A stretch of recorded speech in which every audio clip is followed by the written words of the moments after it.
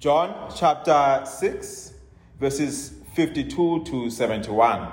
It reads, "Then the Jews began to argue sharply among themselves. 'How can this man give us his flesh to eat?' Jesus said to them, 'I tell you the truth. Unless you eat the flesh of the Son of Man and drink his blood, you have no life in you. Whoever eats my flesh and drinks my blood has eternal life, and I will raise him up at the last day. For my flesh is real food, and my blood is real drink. Whoever eats my flesh and drinks my blood remains in me, and I in him. Just as the living Father sent me, and I live because of the Father, so the one who feeds on me will remain because of me. Because of me. This is the bread that has come down from heaven. Your forefathers ate manna and died, but he who feeds on this bread will live forever." He said this while teaching in the synagogue at Capernaum. On hearing it, many of his disciples said, "This is a hard teaching. Who can accept it?" That the disciples were grumbling about this. Jesus said to them, "Does this offend you? What if you see the Son of Man ascend to where he was before? The Spirit gives life, and the flesh counts for nothing. The words I have spoken to you are spirit, and they are life. Yet there are some of you who do not believe." For Jesus had known from the beginning which one of them did not believe and who would betray him. He went on to say, "This is why I told you that no one can come to me unless the Father has enabled him." From this time, many of his disciples turned back and no longer followed him. "You do not want to leave too, do you?" Jesus asked the 12. Simon Peter answered him, "Lord, to whom shall we go? You have the words of eternal life. We believe and know that you are the Holy One of God."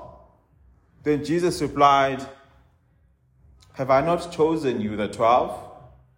Yet one of you is a devil."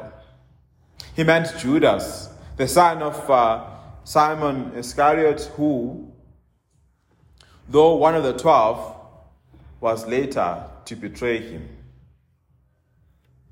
I used to teach, do ministry or share the gospel with street kids at my old church in Auckland Park a long time ago, around 2007. And one of the hardest things there about teaching the gospel to the homeless was that it was accompanied by a meal.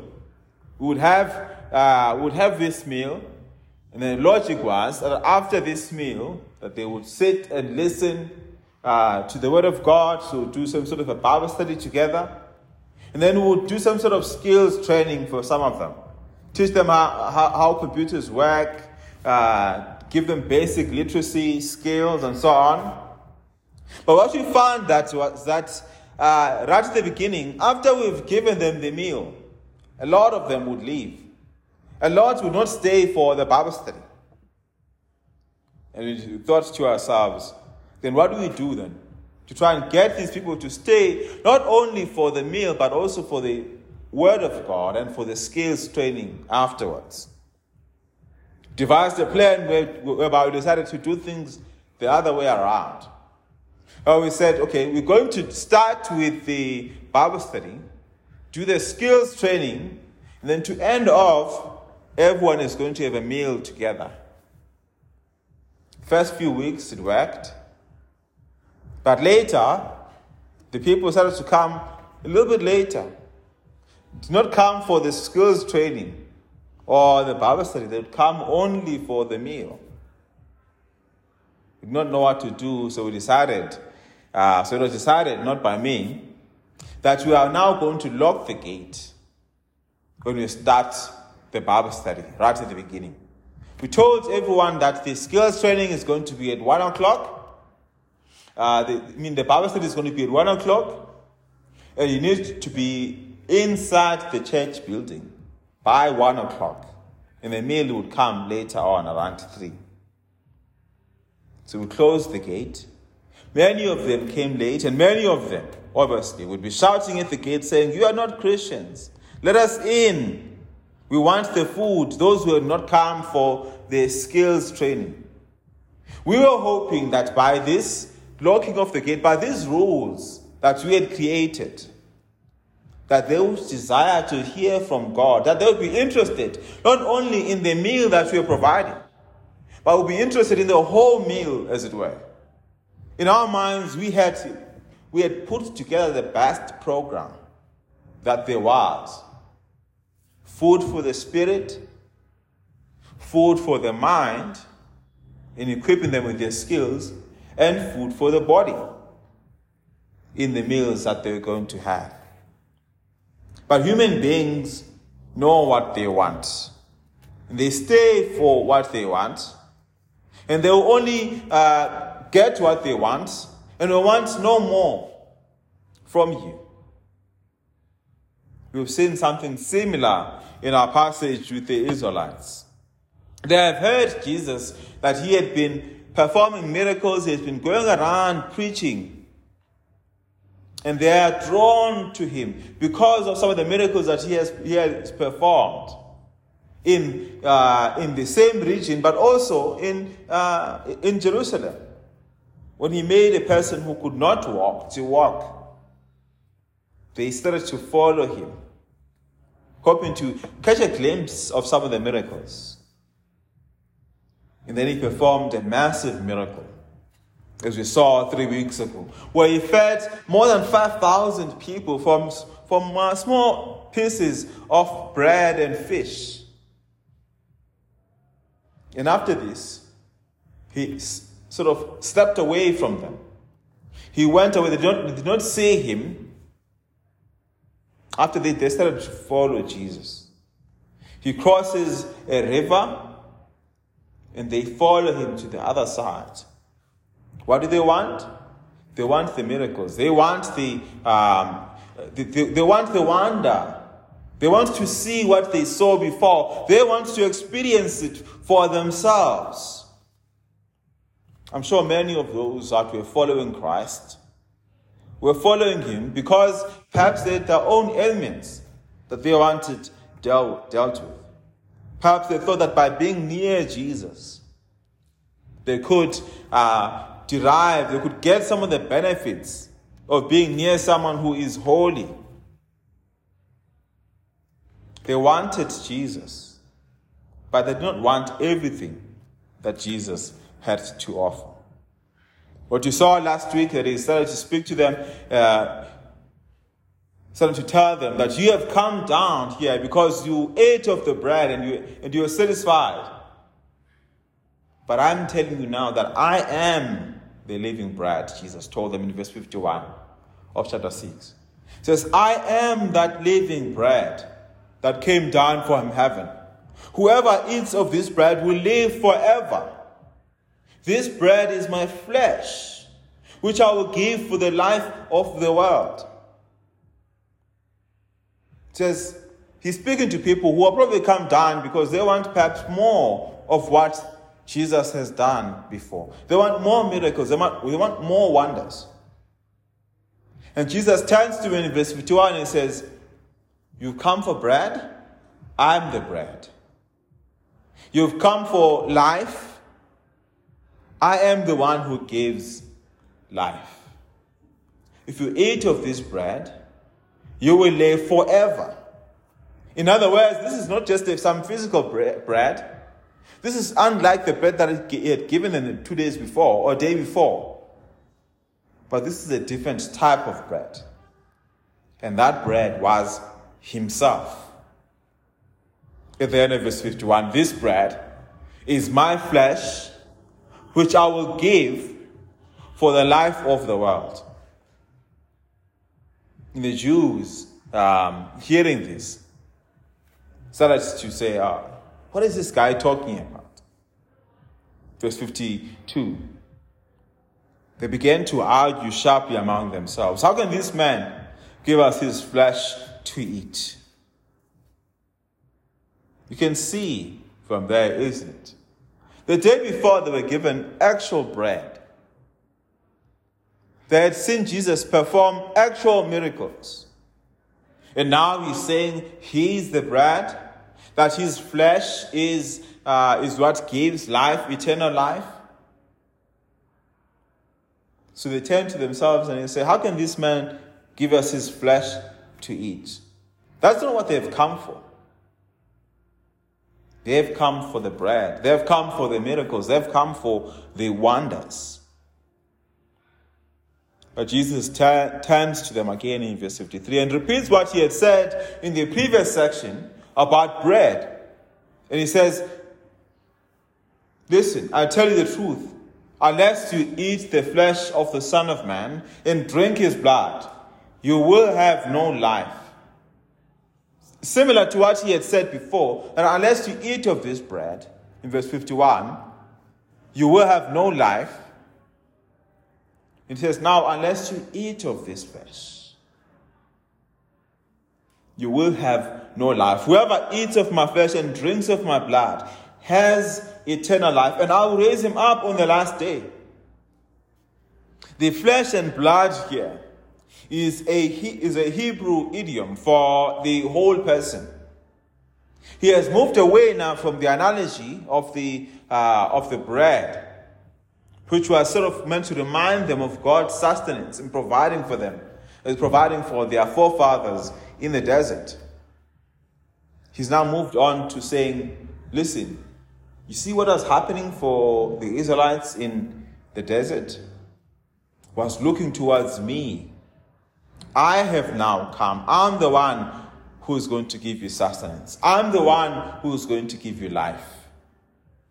Not only am I going to give you something to eat, but I'm actually going to give you life eternal. But that is not what these people have come for. When Jesus offers himself, they said, no. You want something else.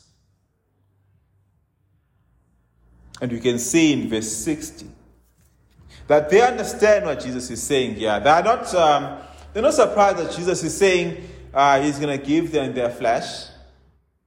They're not saying, how can this man make us eat human flesh?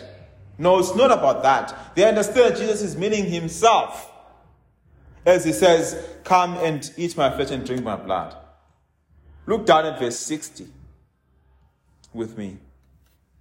Verse 60 says, on hearing this, many of his disciples, this is a hard teaching. Who can accept it? Notice what they do not say. They do not say that this is a hard teaching. Who can understand it? Saying, who can accept this? Who can want to align themselves with this type of teaching? This is not hard because it is uncomprehendable. No. It's hard because it is hard to accept. When Jesus stands in front of them and he says, you need to accept me for eternal life, that for them is hard to accept. When Jesus stands in front of them and he says, believe in me.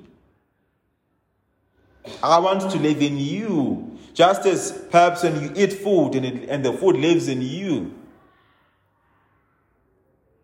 They're saying, no. You can't accept this. Jesus had told them in verse 56 that whoever eats my flesh and drinks my blood remains in me and I in him. Just as the living Father sent me, and I live because of the Father, so the one who feeds on me will live because of me.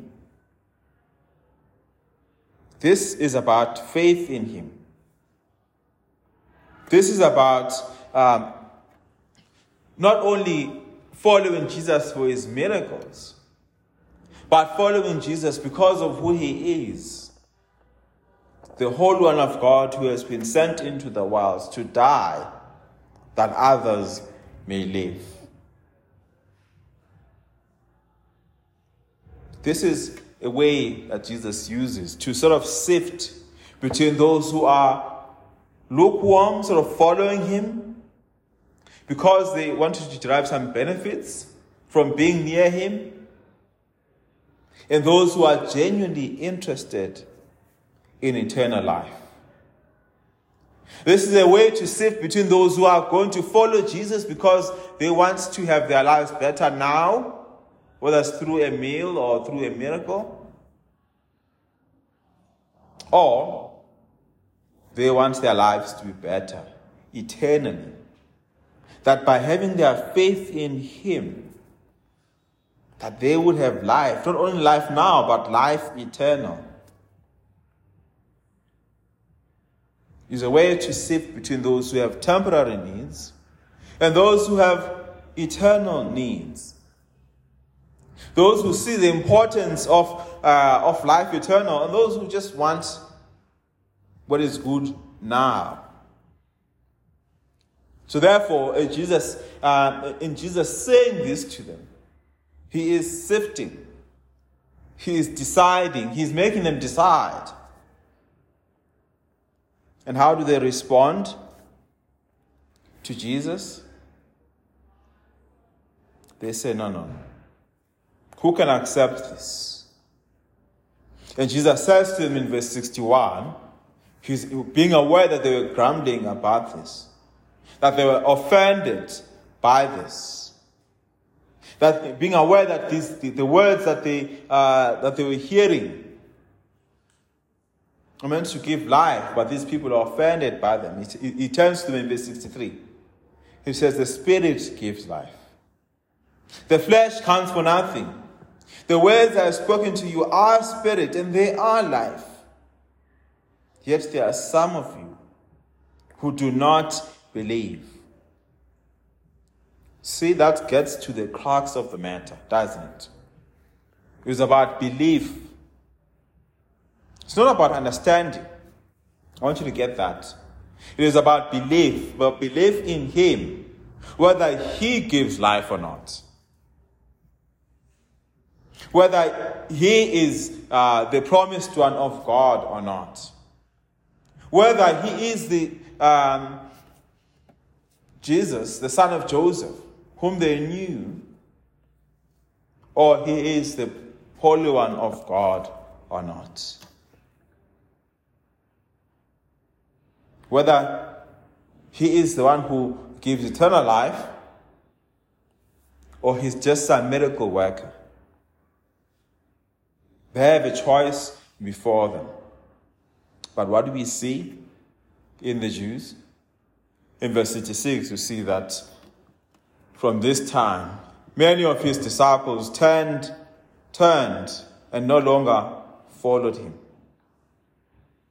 Many of them heard this and said, we cannot accept it. And therefore, we cannot accept the person from whom these words come from. We cannot accept that this Jesus is performing these miracles. He's making the person who could not walk. He's turning water into wine. He's turning 5 loaves of bread to be able to feed thousands of people, so that we may believe in him, that he is the Messiah, he is the promised Son of God. They could not accept that. So verse 66, many of them turned away and no longer followed him. Many of them had seen that the miracles that had been performed as they followed Jesus had an intention. And that intention, that they were not willing to accept that. Something similar happened with our ministry at Melville Union Church with the homeless. Yes, that as many saw that the intention behind the food was not only to just feed them so that they could go, but was to actually help them. That the literacy program was to see among them who were serious, wanted to get their lives better.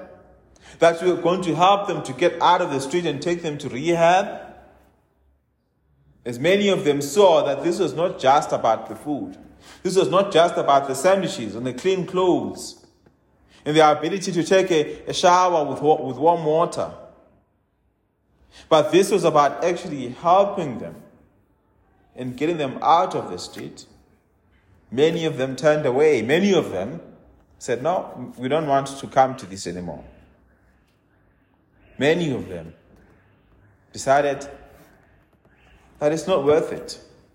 A sandwich, it's not worth it. I want to go back to where I was. Many of these disciples saw as well that the miracles, the food was not worth it. They were unwilling to have their lives changed by Christ, to put their faith completely in Him. But others did believe. We see a contrast in verse 66 and verse 67. In verse 66, many turned away from Jesus. In verse 67, Jesus asked those that stayed behind, the 12. He asked them, you don't want to leave too, do you? Jesus asked the 12. And Simon Peter, answering on behalf perhaps of all of them, he says, Lord, to whom shall we go? You have the words to eternal life.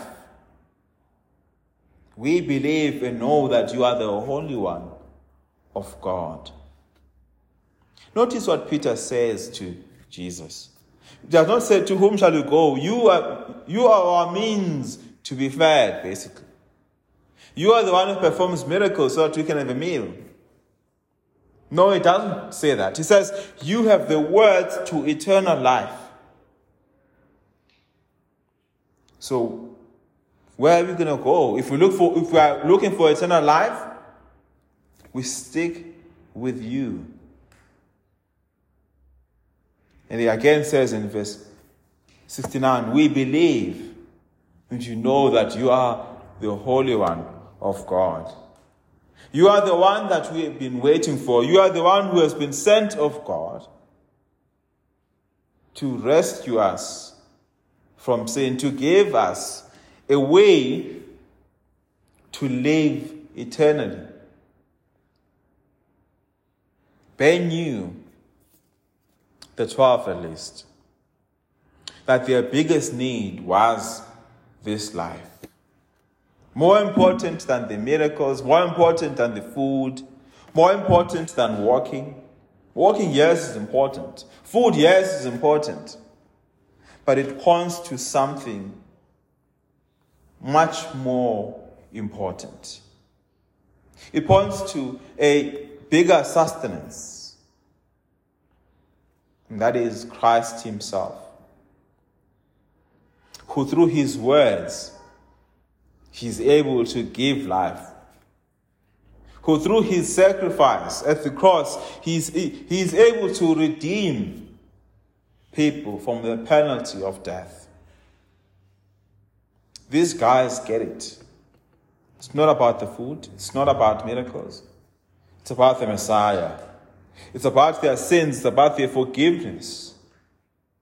And therefore they say, we are going to cling on to you. Because that's where life is. We are going to rely on you. Because you gave us what we need the most. The struggle during the Christmas season is to see what we need the most. As we speak about the Emmanuel who is come into the world, as we celebrate the baby and the miracle and the joy of Christmas, my hope is that you would not only see that, but you would see that that baby is the one who comes to give life, to give eternal life. As we eat and celebrate joyously and sing together, my prayer is that you will look beyond the food, you will look beyond the celebratory singing, that we would look to a time where we will sit and dine with him in the new heavens and new earth. That you would think about the food that is offered, that gives life eternal. It doesn't just fill our stomachs for a moment. The others had a short-sighted view of Christ. They only cared about what he could provide for them now. But the 12 disciples we see in this passage had an appropriate view of him. That only in him is eternal life. Only in him is salvation.